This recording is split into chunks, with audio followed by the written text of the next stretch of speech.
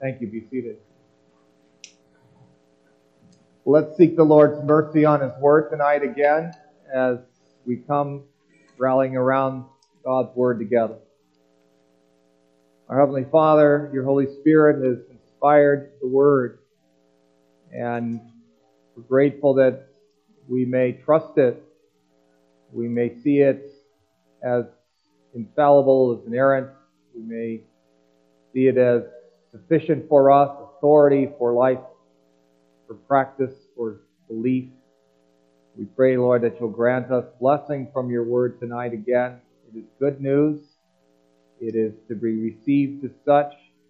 We come and ask for a submissive spirit, humble spirit, so that what is proclaimed is about the greatness and goodness and grace of God, and that we would receive it in kind by the blessing of Your Spirit. So may You accept our prayers once more as we seek You out in the name of Jesus. Amen. We're going to be going again to 1 Corinthians and 1 Corinthians 1. We're finishing up that portion as we've started a series out of this letter in the New Testament, Paul's letter, first letter to the Corinthians. And we're reading tonight from verses 18 to 31, sermon title being Boasting in the Lord Alone. 1 Corinthians chapter 1, verses 18 through 31. Let's take a moment to read from this portion of the Lord's Word. For the word of the cross is folly to those who are perishing, but to those who are being saved, it is the power of God. For it is written, I will destroy the wisdom of the wise, and the discernment of the discerning I will thwart. Where is the one who is wise? Where is the scribe? Where is the debater of this age? Has not God made foolish the wisdom of the world? For since in the wisdom of God the world did not know God through wisdom, it pleased God through the folly of what we preach to save those who believe. For Jews demand signs, and Greeks seek wisdom. But we preach Christ crucified, a stumbling block to Jews and folly to Gentiles. But to those who are called, both Jews and Greeks, Christ the power of God and the wisdom of God. For the foolishness of God is wiser than men, and the weakness of God is stronger than men. For consider your calling, brothers. Not many of you were wise, according to worldly standards. Not many were powerful. Not many were of noble birth. But God chose what is foolish in the world to shame the wise. God chose what is weak in the world to shame the strong. God chose what is low, despised in the world, even things that are not, bring to nothing things that are, so that no human being might boast in the presence of God. And because of Him, you are in Christ Jesus, who became to us wisdom from God, righteousness and sanctification and redemption, so that, as it is written, let the one who boasts, boast in the Lord. Again, we thank the Lord for this portion of His Word. May it be a blessing to our hearts and lives today. Congregation of our Lord Jesus Christ, one of the things that I noticed over time, I noticed it more when my children were born and raised than when I noticed it myself when I was young, is that it seemed like a lot of the pharmaceutical companies thought to make children's medicines taste a little better. For some reason, I have this old memory of when I was young that anything that my mother wanted me to take or my father wanted me to take did not appeal to me at all, because it just never seemed to taste good. Now you have all these flavors, you almost think it's candy-like. And we understand, of course, probably in part, and anybody who's in the medical field here knows this better than I do, but partly I'm sure that one of the reasons why things shouldn't taste so well is that maybe people will start taking it just for the taste and not for what it was intended. And instead of taking it only as directed, as people would say, they would take it at their whim. But oftentimes people will say, if you think about how medicine can sometimes taste bad, you say, why is it that what's good for you has to taste bad, and the things that are not really good for you are the things that taste so good? Paul saw that on a spiritual realm, in part. He knew that for many people, the preaching of the gospel, which was a good thing, was offensive. They didn't want to take it.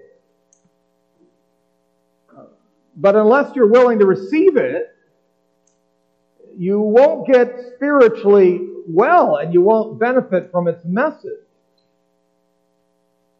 When we're unwilling to accept the preaching of the gospel, that's a serious matter.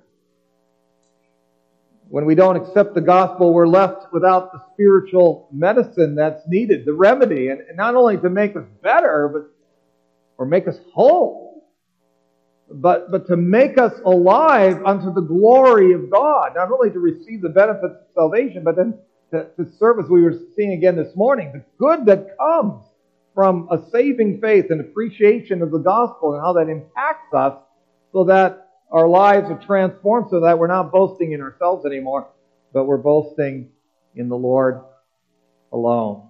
Like the Westminster Confession would say to us, that it asks, what's the chief end of man?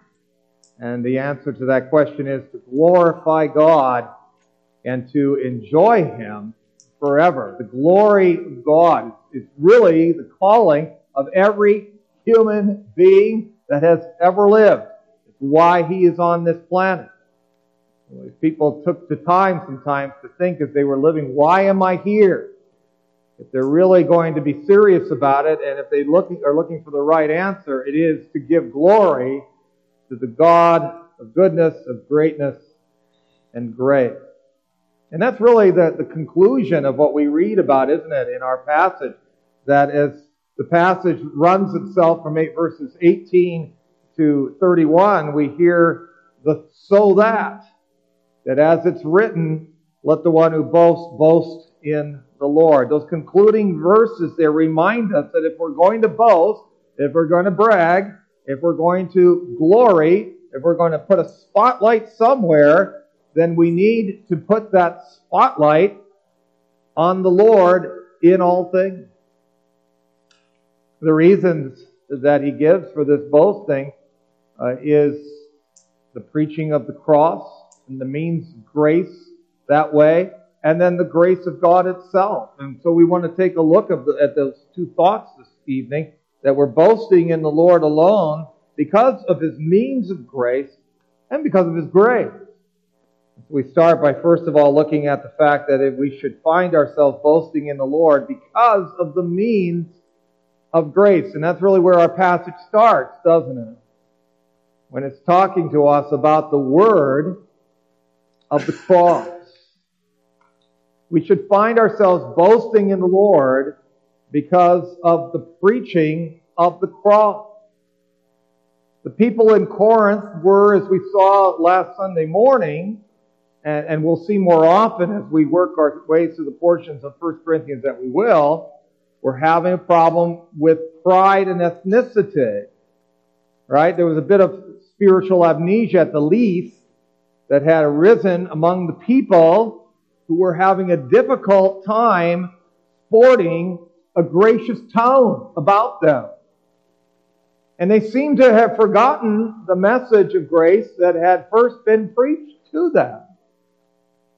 Or, worse yet, they were proclaiming a different gospel entirely.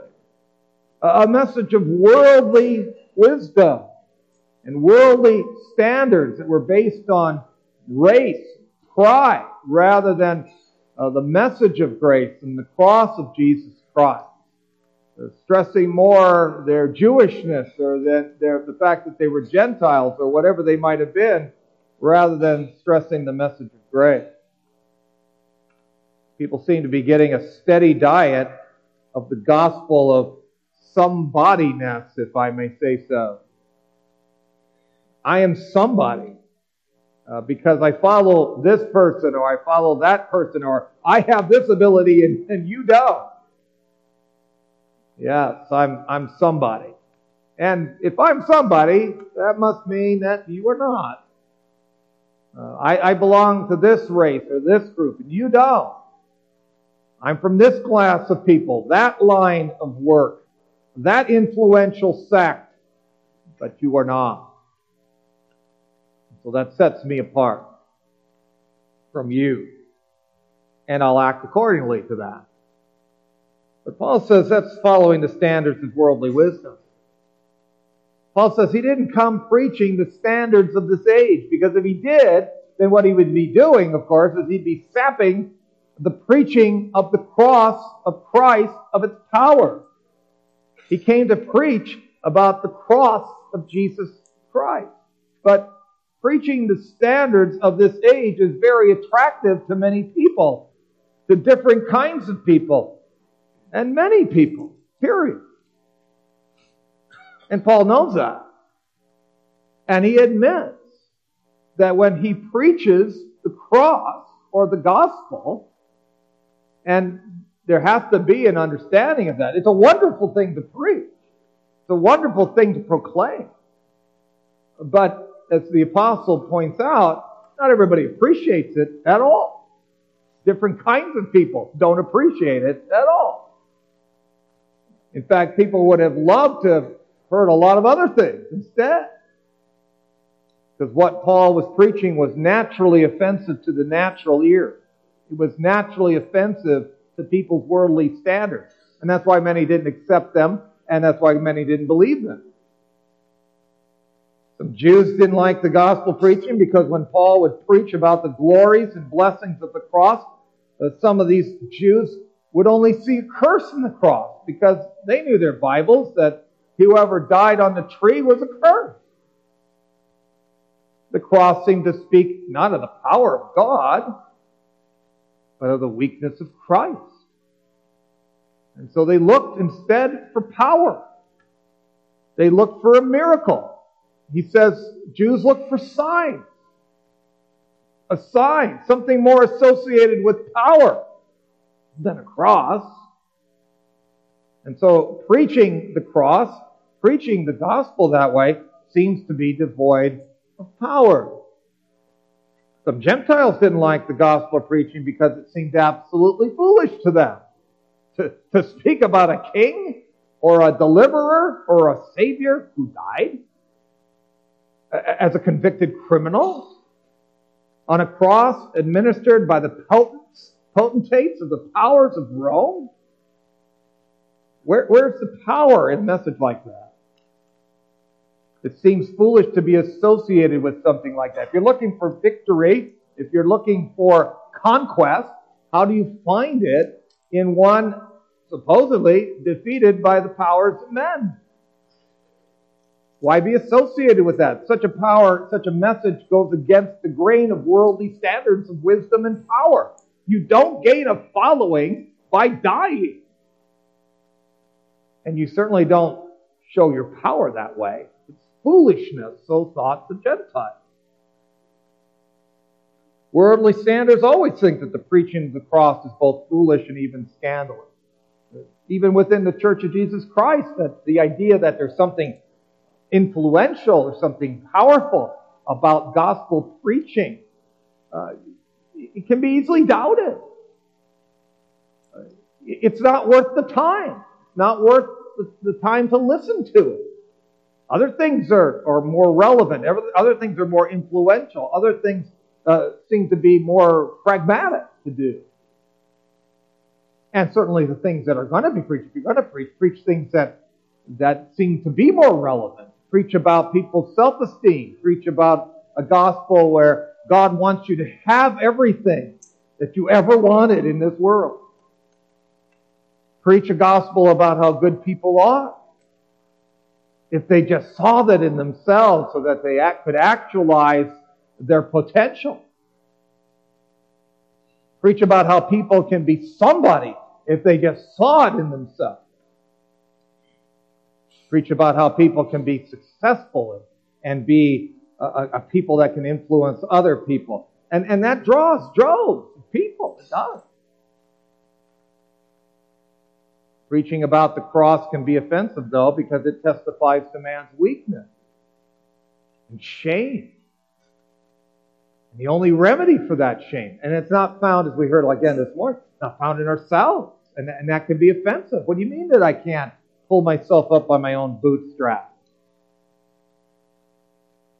Preach instead about, then, since that's really not the problem, right? The problem's not with me. The problem's out there. It's not in here. So I'm going to preach about other things. I'm going to preach about other people. I'm going to preach about other either supposed causes or made up causes.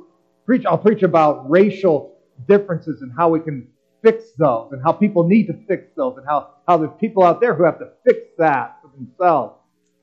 And they got to get over themselves. But not me. Don't speak to us that the only way to fix our differences is in Christ.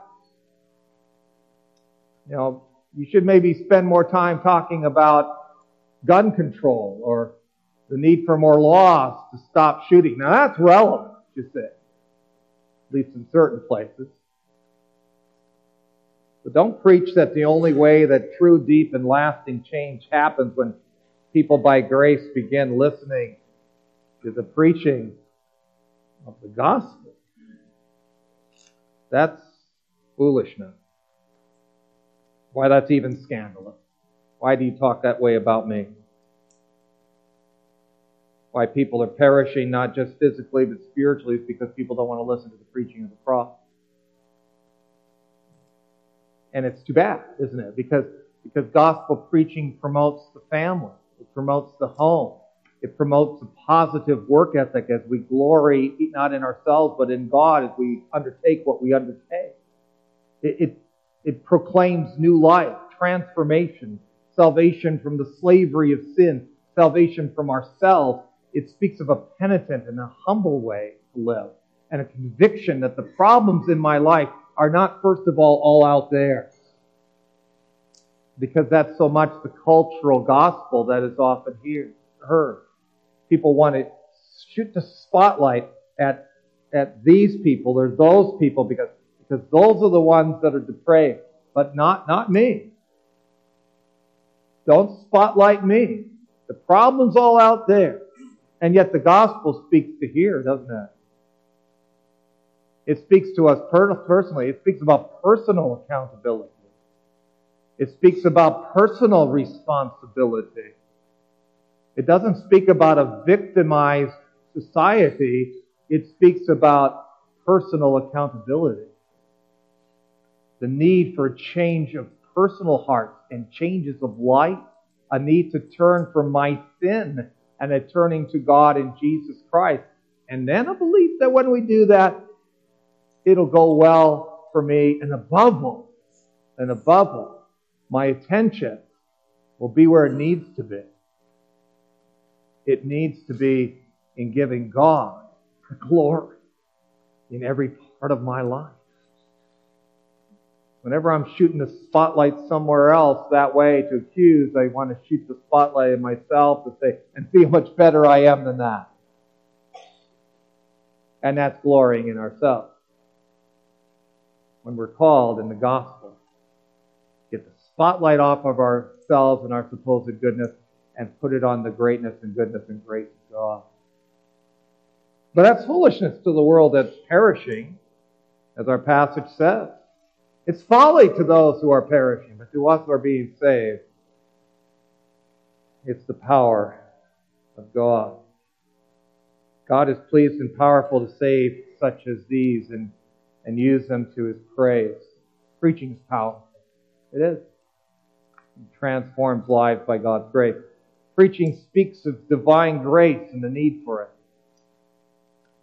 And that offends people who don't think they need it. It speaks about sin, and that offends people who think sin doesn't exist. It doesn't exist. Well, it probably never existed, you see, because we just didn't understand in our modern day context that sin doesn't exist because God doesn't exist. We might have problems, but they just need to be therapeutically removed. But when we speak about sin and the need to have that cleansed, then that's offensive because we don't think that sin exists anymore. It speaks about punishment apart from the gospel. And that offends people who think that they haven't done anything that deserves that kind of everlasting treatment. It speaks to a faith commitment, devotion to the God of grace of Jesus Christ. And that offends people who want to be the master of their own ship or want somebody else besides God to run their lives. Preach the gospel to people in need of change. You're expecting too much from preaching. And for some, they think that's the last thing anybody needs anyway. Yet unless people see that such is what they need, such a gospel, then no change is going to come to hearts that want only to promote a culture of death and chaos. And again, doing so with a spotlight on themselves who are here today and gone tomorrow. Why glory in that? Now the gospel is the message of wisdom and power. Nothing can stand up to that. Not the Egyptian wise man, not the Jewish scribe, not the Greek philosopher, not the modern day atheist, not the modern day humanist, not the person who thinks that we should all be able to do what's right in our own eyes. Except for Christians, of course. All those worldly standards leave people wanting. The evolutionist, the feminist, the abortionist, the Marxist, the redefiner of the family, those would-be saviors of the earth who don't see that they need a savior. For those who push celebrity, who think that the most important thing in the world is to be pretty, or popular, or powerful, or prosperous. Such people are left spiritually and physically bankrupt, without God and without hope in the world. Real wisdom and power are found in the preaching of the cross, the means of grace. But the wise of the world do have their following. The temptation to capture that following is to change the message of the gospel to one of those false gospels. And it can get you quite a following. It really can. You know, I've always said to myself, just personally, I always thought I just wouldn't probably have the courage to try to do that. Because I just wouldn't feel like I have anything to rest on. And somebody would catch me for it. And I wouldn't be able to stomach that. But there's plenty of people who they can stomach that just fine. And they get quite a following. Television, they'll buy up their books. People will buy up their books. Their buildings can be filled to the rafters. Everybody knows their name. The place is packed to hear them. The real power and the real wisdom is still in the message of the cross. It's the power of salvation to those who believe. The wisdom of God, the power of God, who's able to bring blessing from the curse of the cross. Amazing. Able to bring life and power from the death and weakness of the cross. Phenomenal. That's the message that we need to continue to proclaim, and the message that we need to continue to believe, so that the wisdom and power and the glory of God will be praised, and not the foolishness and weakness of men. That praise of God is what He deserves, because God's grace is applied so that people do believe the message of the cross. And that's our second point here tonight.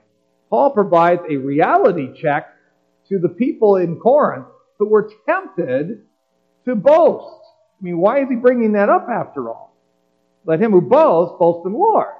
Well, why bring that up if that's not an issue? If that's not a problem? Well, it is a problem.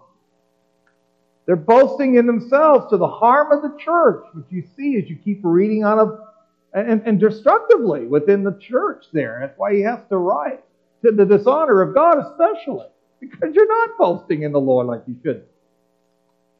And so he lays it out frankly. When it comes to the standards of the world, he comes right to the point. And he says, look, people, most of you were nobodies in the eyes of the world. But even though they were nothing in the eyes of the world, they weren't of nobility.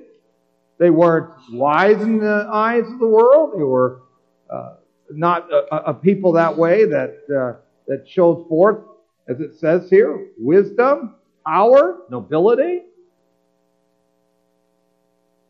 Most of you were nothing. But even though they were nothing in the eyes of the world, that's irrelevant. What had happened is they had become objects and recipients of God's love. And that's what's important, isn't it? I mean, I think oftentimes, high schoolers, grade schoolers, whatever, even, when you go to a new place, go to college or whatever, and you want to fit in and you want to belong, and, you don't want to look like you're out of place, and you want to be able to be appreciated, valued, right? Important to people. But at the end, what's most important? To be one that fits in with everybody else? Or is it to be someone who is a recipient of the grace of God? That's what's important. And so these people, Paul is saying to the church there, he says, you became something then, and called to be something, but not by the standards of the world, but by the power of the world. I mean, if you were prosperous and popular and pretty and powerful and of the right stock, then you were somebody by the standards of the world. And there was a temptation to just kind of bring that over into the church and kind of do the same thing there. But you're not brought over into the church that way because of who you are. It's because of God's grace. And that's not what these people at Corinth were, says the apostle.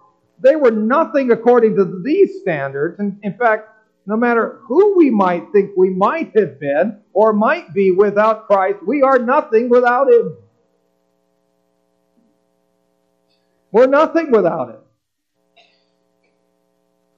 It's always in our sin that we wrongly think we're something. We're somebody. In our pride, we wrongly think we're somebody. We're it. And in our depravity, we wrongly think we're something because, we do this, or we own this, or we know these people, or we're known by others.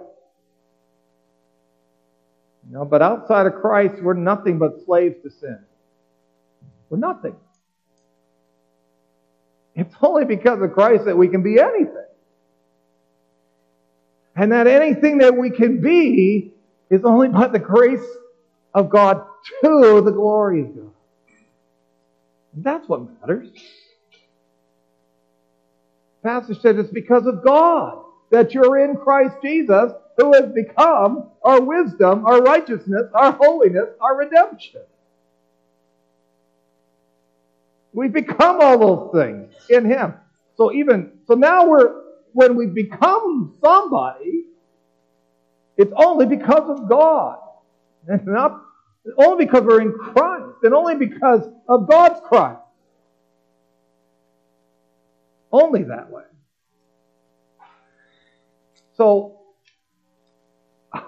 how can we do other than to sing, to God be the glory, great things He has done? And so divine grace puts to shame those who think that they're somebody because of the world's standard of somebodyness, whatever that might look like. But even when we become somebody in Christ,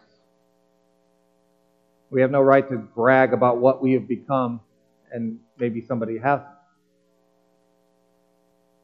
Because that's not why we became somebody. It's not why we were made somebody. We were made somebody, justified, sanctified, redeemed, so we could glory to God. So we could give glory to God. And we could put away the worldly wisdom that says the only thing that matters is putting the spotlight on yourself. Paul says even later that whether we eat or drink in this letter or whatever we do to the glory of God. Everything. So we can brag. It's okay to brag, but not like the world. Because the world brags about itself. About how wonderful it is. And looks down around everyone else as if they're nothing in comparison. Because the world's somebody and everybody else is nobody. The church is to boast in glory in the Lord and to be servants to one another. Servants. And to find power in it. That's our calling in the church. When we know, or when we remember, when we recall that we've become something only because God saved us through His Christ. We're all tempted to let worldly standards dictate how we look at others and look at ourselves. And there's always a temptation that's out there, and we pray for the Lord's pardon for that when there's this desire for that spotlight to come on us, as if to say, I want people to pay attention to me, who I've been, what I'm doing.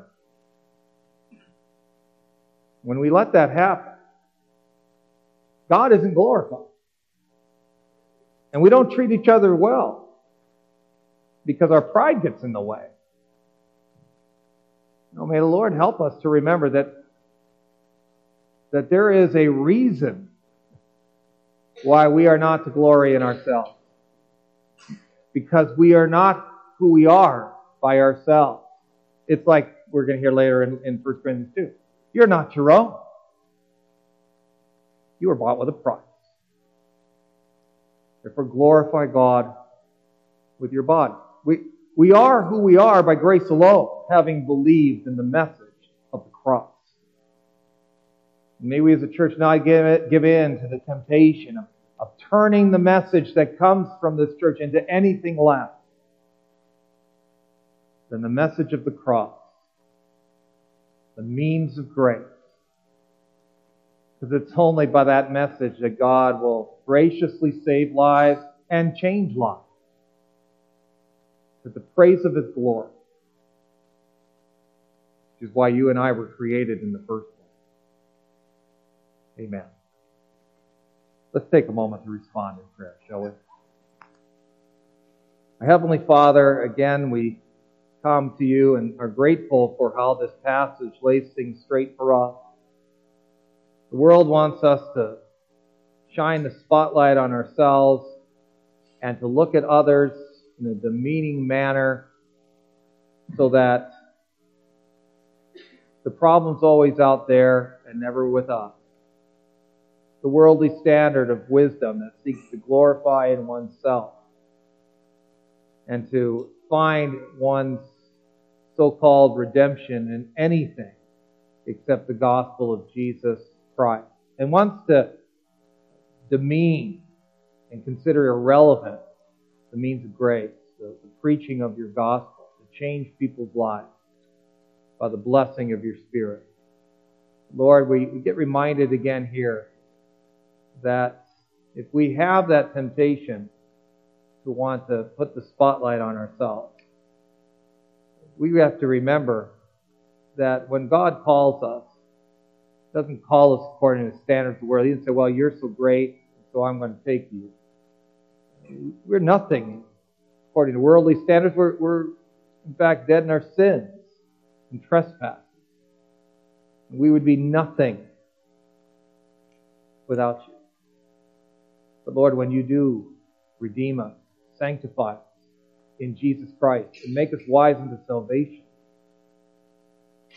well, then we see what our point is. Not to all of a sudden brag about who we are, brag about how you claimed us saved us in Jesus. Oh, may we find ourselves every day, dear Father, as the Scriptures tell us all the time, not to be trying to get everybody to pay attention to us, but to give attention and glory to the one who deserves it, our Lord and Savior, Jesus Christ, along with you and the Holy Spirit, the one only God, in whom we are to be finding our boasting all the day. May you accept our prayers for the sake of Christ.